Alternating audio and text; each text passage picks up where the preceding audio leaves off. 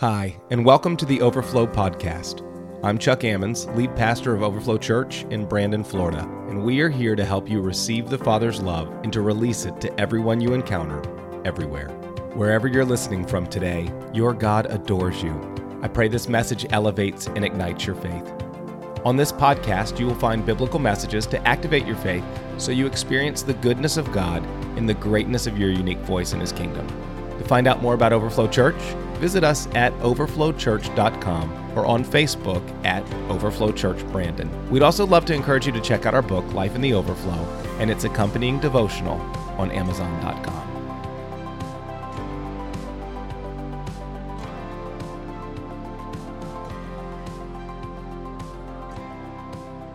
All right, let me ask a question this morning. Does anybody in the room really want to know Jesus?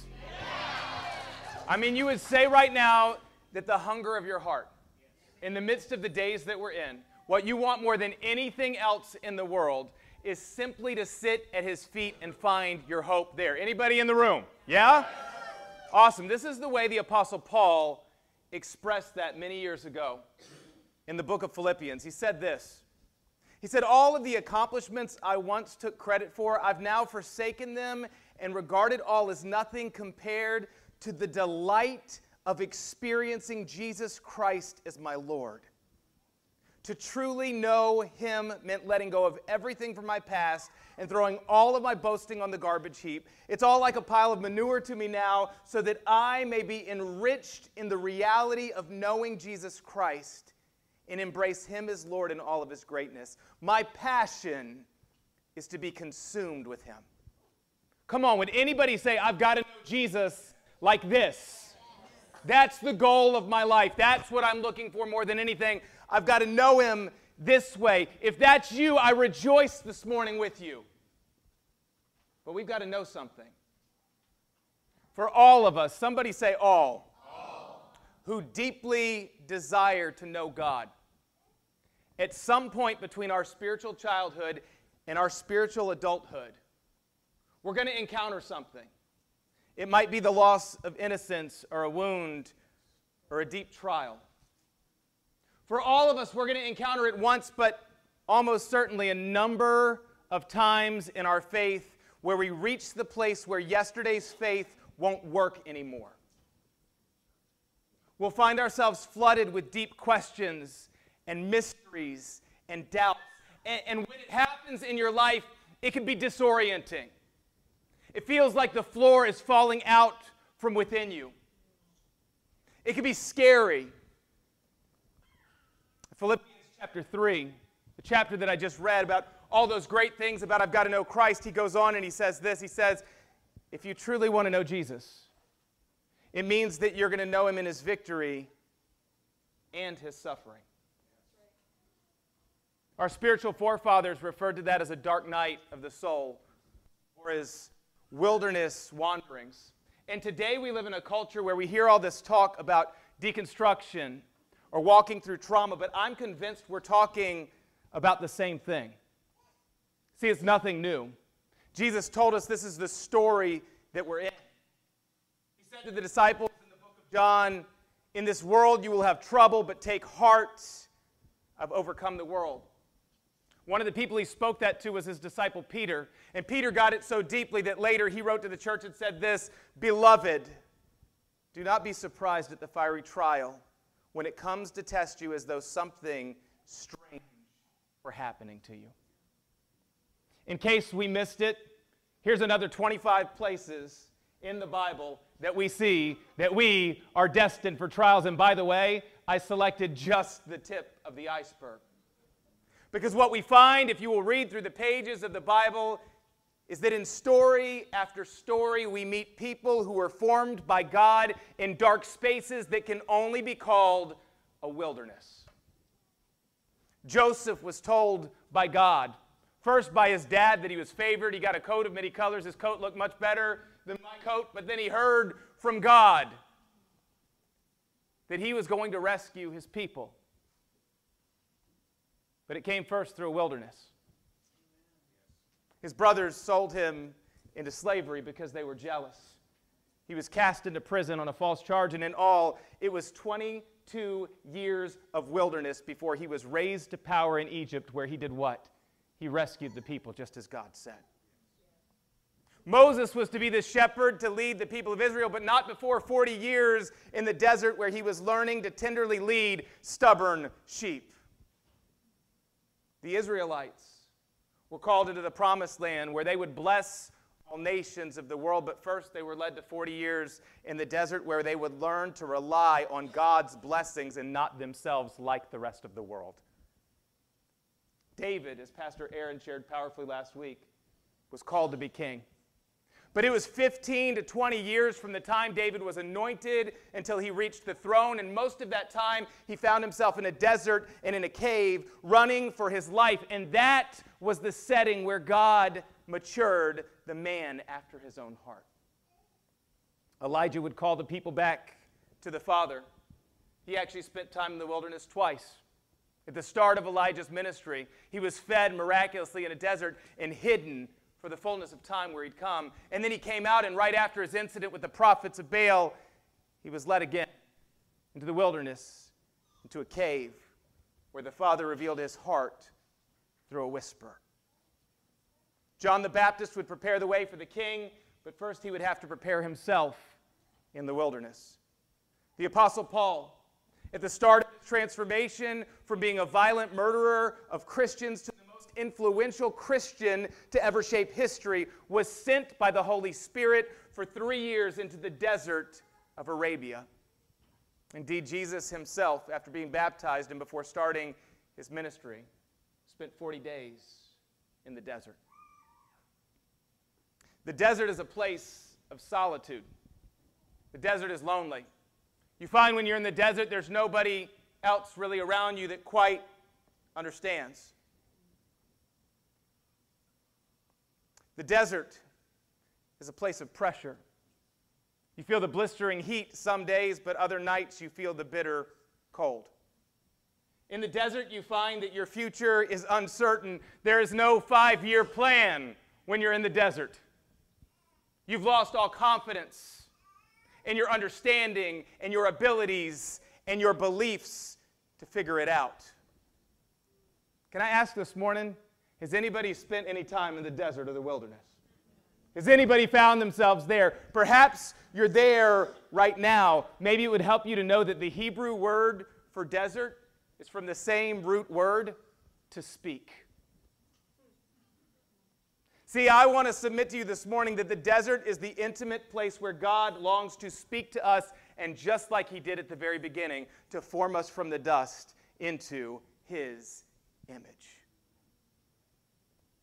The deepest question for you and I today is not if we will go through trials that will break our hearts and attempt to break our spirits. It's where will we look when we do? Whose report will we trust? That determines our destiny. And so with that, I want to give you my big thought for this morning. It's this: the deserts of your life will either ultimately refine you, or they will come to define you. The deserts of your life will either ultimately refine you, or else they will come to define you. What do I mean? The desert can refine you. You can find when you're in the place of the desert that you actually get the clarity to understand that this earth is not our home. You can echo, like Paul did in Romans 8, that our momentary afflictions are not worth comparing to the glory that is to come. In the desert, you can hear God speak. You can surrender control. You can choose faith like a child. You can become more like him. In the desert, you can be refined, or you can let the desert define you. You can live as a victim, as if your trauma is the biggest thing and is more real than the God who is longing to form you again from the dust. You can trust your understanding as if it's true. You can try to control your circumstances and rage within when your plans fail.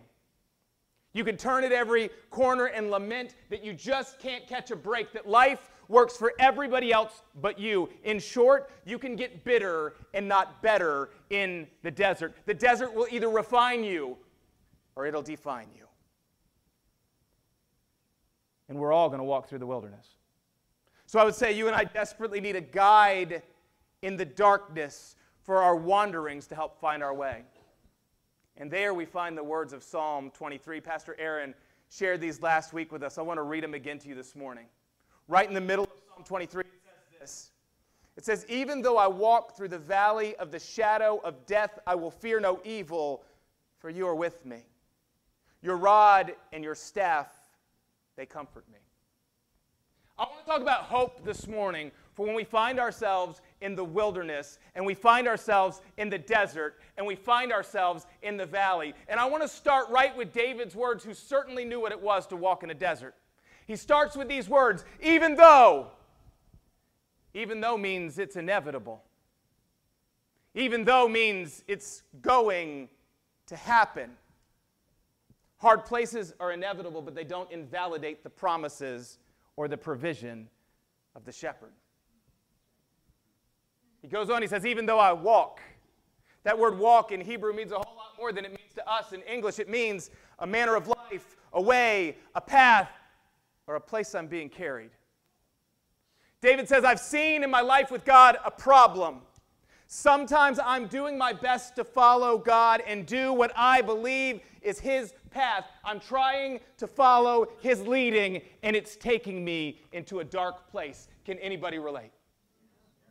He said, the manner of my life, I'm trying to walk here, but I feel like I'm being carried beyond my control into a dark place. And he defines the place as a valley. I love the definition of a valley. It's a low place with lofty sides surrounding. See, there's danger with being in the valley. In the valley, you are exposed in plain sight to any predator. Like Anakin to Obi-Wan, you don't have the high ground when you're in the valley. You're in the place where everything you can see is a place where an enemy can come and attack. And David goes on and says it's not just a valley, but it's a valley of the shadow of death. In Hebrew, that's just one word. It means death shadow or deep shadow.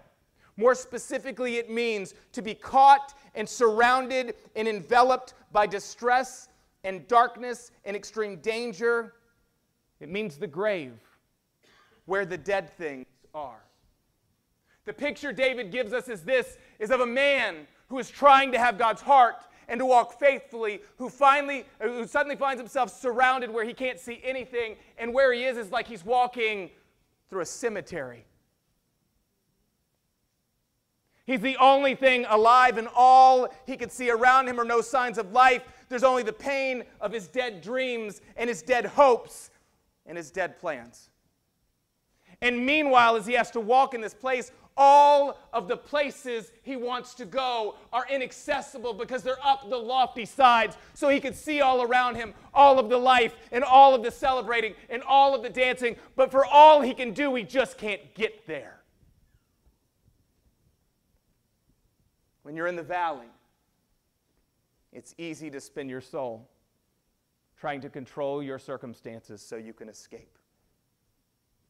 And yet, David says in the midst of this verse that even though I'm walking through this valley, I'm deciding to respond differently. Even though I walk through the valley of the shadow of death, I'm learning to fear no evil.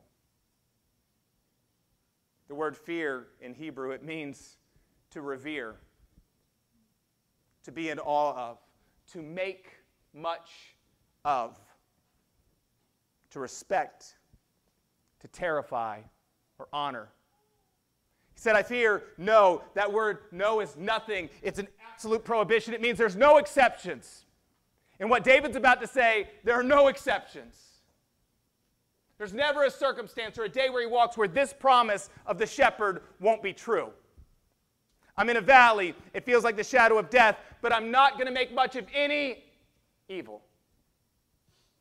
The word evil means anything that is bad, anything that is evil, anything that is disagreeable, anything that is malignant. Sadness anything unpleasant, that which brings pain, any unhappiness, any misery or injury or calamity or distress or unkindness. What is David saying in the midst of all of this? He's saying, even though I find that I'm walking in valleys of broken and bad and unkind and miserable and painful things, I refuse to make fear the way I walk. I refuse to make fear my manner of life. When I'm under any external or internal stress, I refuse to make fear the way I walk. When I'm faced with any unkind attitude or action, I refuse to make fear the way I walk. When I'm in any unpleasant circumstance, I refuse to make fear the way I walk. When I'm facing any disagreeable personality, come on, we know some of those in our lives.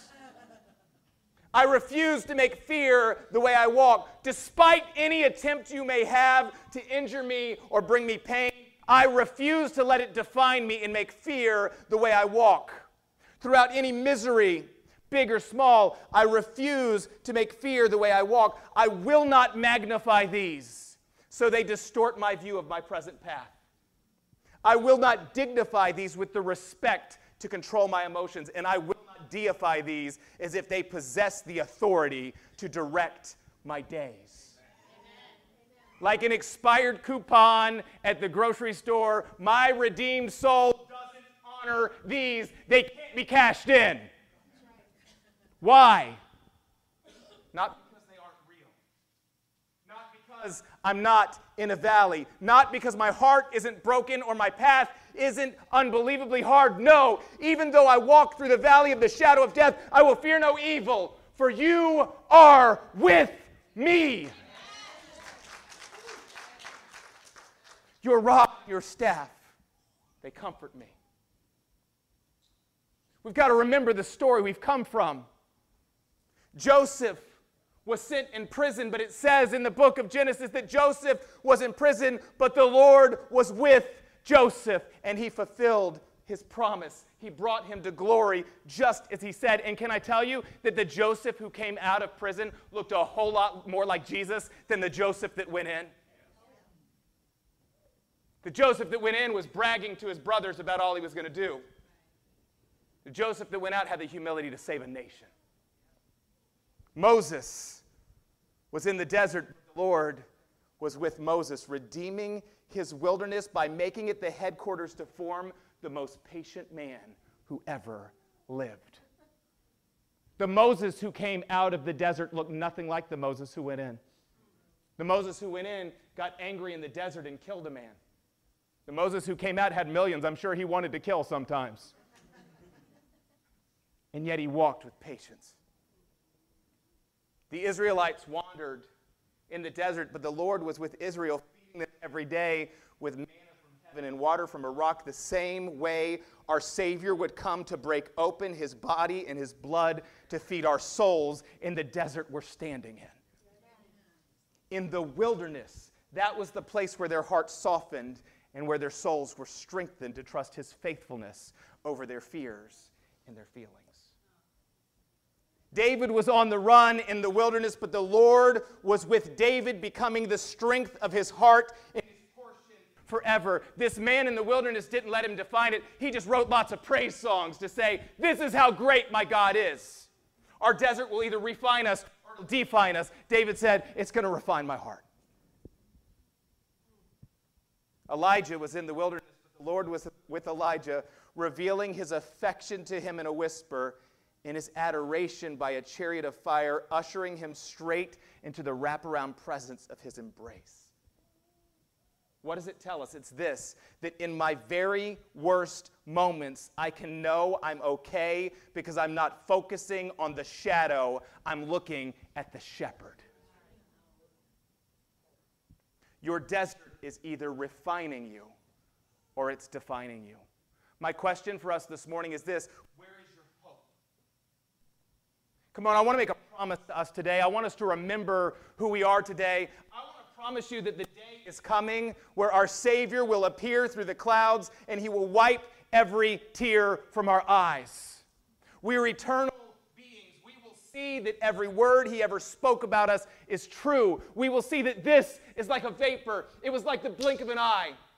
It's like the grass that fades quickly, that our hope and our home are not here. One day, we will join the cloud of witnesses to find that our longings were not fully realized here because we're waiting for a better country. We will see him face to face.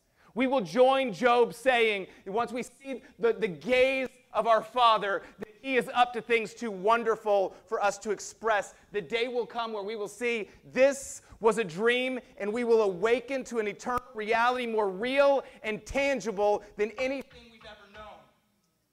I want to promise you, as you hear my voice, that one day we will stand together on the other side of this valley, and we'll delight when we finally see that all death ever was a shadow. And the substance called Jesus took our hands even in our blindness, and he led us all the way through.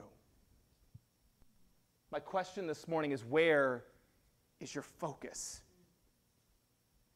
Come on, can we just be real and vulnerable this morning? I'm preaching most to myself. Are we living like the shadow is the biggest thing in the road so that we can't see the shepherd leading us through the valley? I would ask the question this morning, what will we do on the road today? How will we spend our wilderness?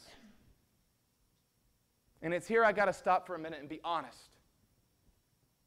The heart of a shepherd, a father, a teacher, who spends my life before the saints calling us up to see clearly, reminding my soul on my knees to see clearly who our Father is and all the shadows that are around us. We stand today in a culture that on one side it's beautiful that we've made all kinds of space in all of our outlets to talk openly and honestly about pain and hurt and trauma and heartbreak, and that's awesome, and that's amazing that we brought it out of the shadows and into the light. But can I tell you something I'm seeing today? And I'm seeing it largely by Christians on the front lines. I'm concerned in many ways we're making an idol out of trauma. I listen to us speak in an almost romantic sense, like it's a codependent, abusive relationship. This is just our reality. This is just the way it is, and nobody could possibly understand, and so I'm going to go lay down alone with a lie and close the door. That's what abusive relationships do. Nobody can understand. Nobody can see it. This is just the way it has to be. This is my trauma and my pain. And I listen to us as we define and lament as if it's the most real thing. We live in a day where we call everything trauma. And I think when we do that, the greatest danger is we insult and hurt and alienate the people that are actually walking through very deep traumas. Listen, my whole life is to be before people in the midst of their brokenness. That's what I do. That's what we do as pastors all the time. You want to know why I come through and I celebrate so much? Because I hear so much brokenness. In the past 25 years, I've heard gut-wrenching wounds. They could only be called trauma. But I've also had a lot of people sit before me and call trauma something that, as I listened, was just the regular growing pains of navigating a broken world that every person has had to mature under since Adam. And when we call that trauma, we relinquish our responsibility to be refined in the midst of the wilderness. Yeah. When we show up and call growing pains trauma, when the whole story said it was going to be true, when we call that trauma, we relinquish our responsibility. I'm the victim. I don't need to be refined here. I need God to come through, and God's unjust, and God's not fair. It's not trauma, it's an invitation to maturity.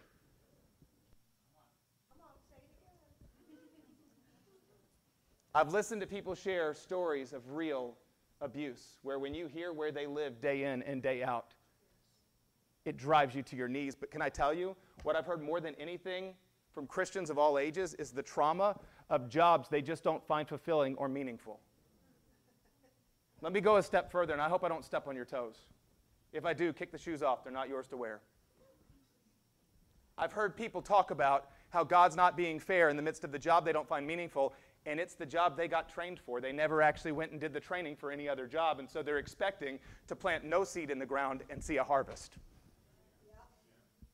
They're getting mad because the skill that they have, that they can be paid for, is being offered, but they want to be a CEO of a Fortune 500 company, and they've never trained for that. And they've never spent the time doing that. And they say, oh, my trauma. And I say, no, it's an invitation to maturity. And maybe, just maybe, if your whole life is you just really want to know Jesus, here's my question. Anybody have a job? Hands up. Anybody have a job? Hands up.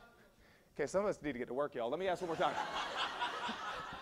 What are y'all doing? Anybody have a job? Hands up. Okay, here's my second question. Do any of you have people that work at your job? Oh my gosh, if your greatest prayer is to know Jesus, then guess what you just told me? I have a mission field I get to go to every day where I get to develop depth. But yet we talk about trauma because it's just not my favorite job in the whole world. It's not my dream job.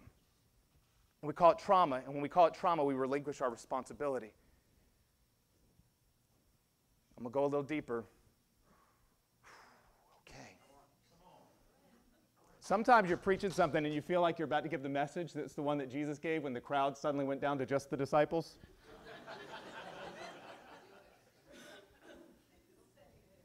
But I'm going to do it because anything less is not the glory of God. I've lamented as a pastor as I've heard things you won't imagine done to people in the name of God from clergy and churches that have let sin run rampant in their walls. I've cried and I've wept with people as those who were supposed to open a gateway to Jesus became an abuse blocking them from seeing his name. But can I tell you that I have also watched many, many more lament under church hurt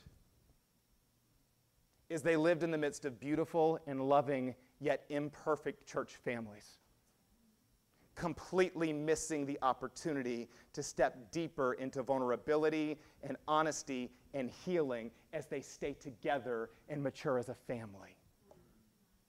I've watched college students, not in this room, I've watched college students grow up and berate their parents for every place their parents failed, and here's the deal. I had walked with them since their youth. I saw all the things their parents did, and they were loving and beautiful people, but imperfect. They weren't their Savior. They fell short, and all I can hear is, well, I just have all this hurt. I just can't trust anybody from the other generation because I've experienced all this trauma, and nobody but me and my group of friends can understand. So we're just going to lay down in this lie, and if you come any closer, then you're bigoted. When you call that trauma, you relinquish your responsibility to be refined, and you leave yourself the only option that desert's going to define you. You're going to grow bitter. I've heard people endure hurtful accusations, nasty gossip, and character assassination of people vilifying them and scapegoating them. But can I tell you the truth? I've also heard a lot of trauma that are people just not feeling as centrally recognized as the others in their group of friends. As they lament that God's just not fair and life doesn't work out. And I want to tell you, when I hear these things, what I hear is an orphan spirit that is letting the shadow of fear loom larger than the substance of the Father. I fear sometimes we make an idol out of trauma. And I think sometimes we make an idol out of trauma because we've made idols out of a whole lot of other things that aren't working out, so we're mad at God. We make an idol out of our jobs. We make an idol out of our love life. We make an idol out of our family and what we want that to look like. We make an idol out of our financial situation. We make an idol out of the reports of our health, even though we're just here for a moment passing through. We make an idol about our comfort. And I think what starts to happen is we have such an embarrassment of riches of the kindness of God. Anybody who has the ability to hear my voice right now, we're the richest 1% of the entire globe. God has been kind to us. God has been good to us. And we have so many blessings that we're swimming in. I think sometimes we get entitled to actually believe that blessings are due us on our schedule, that God owes us. I want to tell you, whenever that happens, and I find it happen in my life, it becomes easy for the enemy to discourage you because you've empowered lots of shadows in the road to obscure your sight from your Savior. And it has to stop. Because if we won't let the desert refine us soon, it will define us. Now I want to tell you, I believe better things for us, Overflow Church. Somebody say, praise God. Praise God, that's not the whole story. I want to tell you that I'm watching in our family every day. You walk in a way that defies that saying. In the midst of the shadow, even though I walk through the valley of the shadow of death, I fear no evil, for I see God with me. Can I tell you 2 stories before we pray about people I want to celebrate in our family? The first one is my brother, Ephraim Sotomayor. Ephraim, 10 years ago, found himself driving down the road in perfect health when he saw a stranded motorist. Because Ephraim is a kind and compassionate man, as was his norm, he stopped and he got out and he helped push her car, only shortly later to find himself experiencing a heart attack that threw him right in the very shadow of death. Instantly, Ephraim lost his health. He had to retire. He lost all of his income. For the last decade, my brother has gone in and out of hospital room after hospital room after hospital room, on and off of transplant lists. Massive amounts of money accrued, not only in bills, but in people to come alongside and help pay them. More procedures than you could possibly imagine. He just got out of the hospital again. And can I tell you, every time I talk to Ephraim, every time, this is what he says, my God's been good to me. He saved me again. My God's been good to me. When Ephraim goes in the hospital, I want to tell you, I've heard so many stories. Ephraim is going to witness to the wallpaper if he gets a chance. Every administrator, every nurse, every doctor, when they walk in, he says, I need you to understand something. My God is good all the time. Let me tell you, that carries a different weight when you've walked through the valley of the shadow of death, and nonetheless you fear no evil, but say, my God's been good to me. The second I want to tell you is my dear sister, Pastor Ruth. Just over a year ago, Ruth, in the midst of perfect health, found herself wrestling with an unknown incident, walking through months of pain and the unknown and no good answers.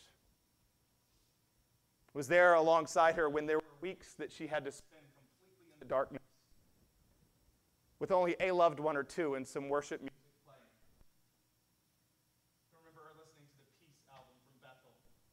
Just the quiet one that would come.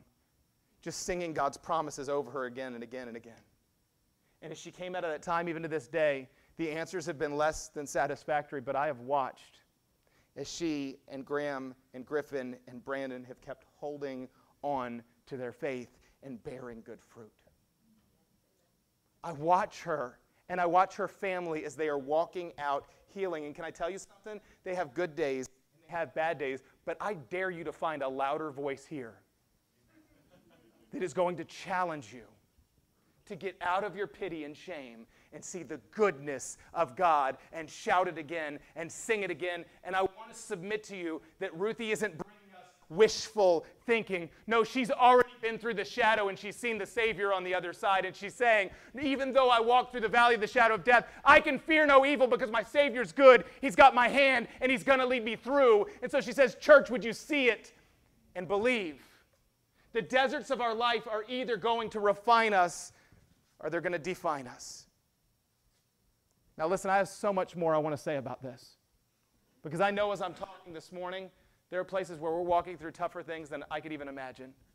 There are many of you walking through things that are not belly aching or hurting. Your heart is broken. And you need more this morning than a pep talk. The end of that verse goes on to talk about how God conquers fear with his rod and his staff. And I want to tell you as a teacher, I've spent much time there, and it was so important. I couldn't possibly be able to preach it all this morning. I wrote 2 blog posts coming out this week because I want it to be before you where you can see it and read it again and read it again and pray it and take it to your missional community and take it into your family. And I want to tell you the promises of God about what he means by his rod and his staff will absolutely transform your valley. I want to encourage you this week. You need to. I'm not being self-serving when I say this. You need to go to the blog this week and read it. You need to download it. You need to remember it, especially if you're in a valley. But this is what I knew. We can't start there. Can't start with the tools in the toolbox if you're still making friends with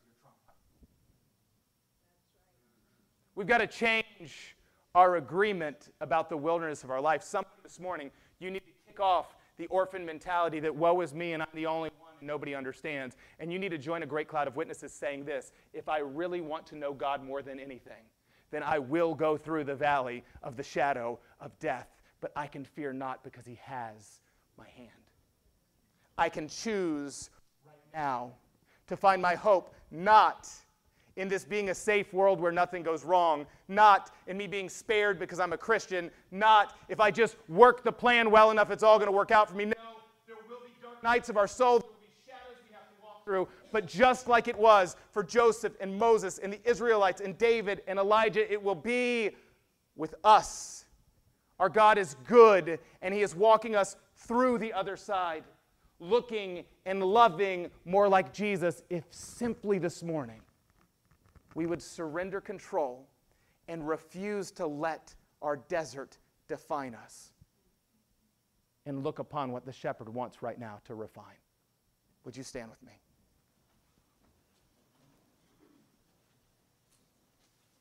I'm going to ask for every person right now hearing my voice, would you just close your eyes? And I'm going to ask that you would just take your hand and you just place it on your heart. This is a moment where you're saying this isn't a promise or a word for anybody else. I'm not focusing on what's going on with anybody else. This is me and my Father. This is me and my shepherd. Can I just ask you this morning?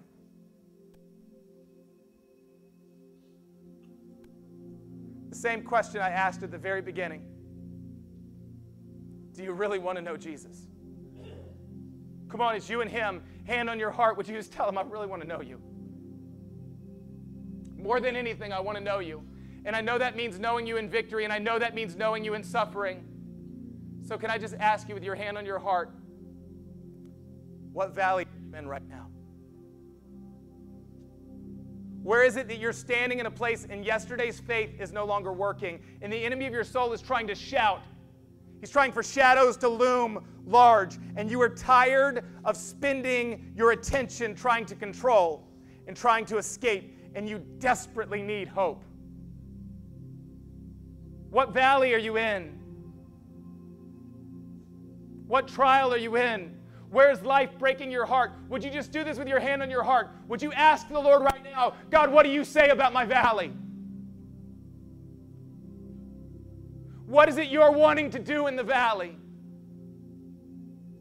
Oh, Holy Spirit, I pray you'd talk to each heart. What is it you want to transform in the valley?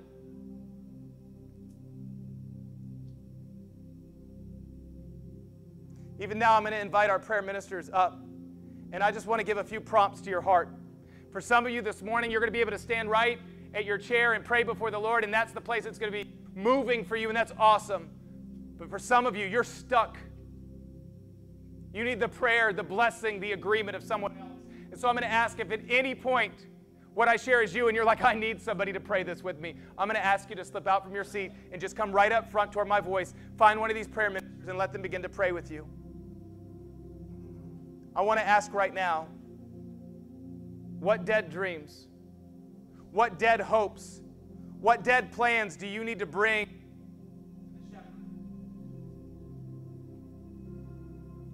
Can I be honest? Maybe right now you need to tell God there's some place that you've made something an idol. You say, God, the reason I'm so upset is I've empowered this thing in my life, and I've said this thing has to work out in order for me to be pleased.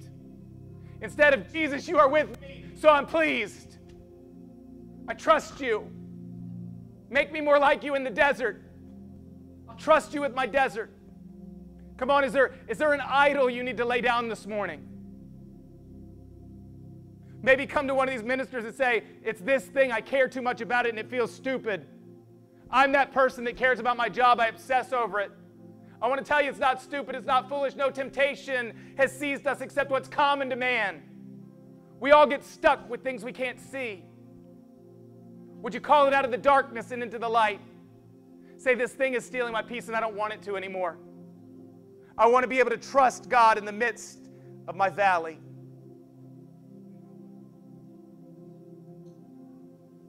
Perhaps this morning with your hand on your heart, you've made an idol out of trauma.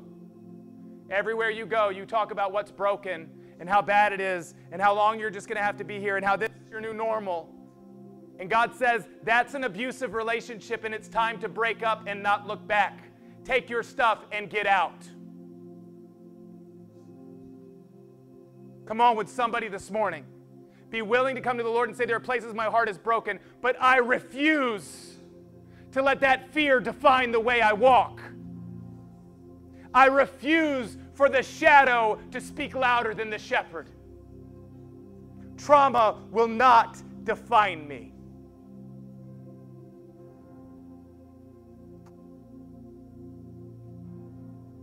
Maybe this morning, you need to change your declaration. You need the Holy Spirit to come and just touch you and move in a place that you would see the world as God has worked for my brother Ephraim and my sister Ruth. As he's working continually, that you would say, God, I'm going through this, but all I'm seeing are reasons to complain. Would you change my declaration? Would you change my perception? You've been good to me. You're being good to me in the valley. In the valley, you want to form your character in me. And we gotta walk through valleys. I won't fear it anymore. I sense for somebody hearing my voice, what you need to let go of more than anything else is control. Your hope was that if I follow Jesus, everything works out according to my plan, and things feel like they're blowing up around you. And what you need to do is just let go and say, I got no more strategies, I got no more plans. Jesus, I just want you. Would you form your heart in me in this valley? Oh, Father God, for each heart, for each soul right now, what I'm asking for is for the grace in the midst of the things that are breaking our heart. No shame on anybody. Shame off of you in Jesus' name. I'm asking right now in the places where we want more than anything to dance and shout and leap and praise God, but life is just beating us up. Oh, King Jesus, would you come and speak louder? Would you speak louder? Father, we trust you now to silence the voice of shame and fear and trauma and loss and abuse. Those will not be our final destiny. They can't define us anymore. Would you make all things bow before you? Father God, would you come?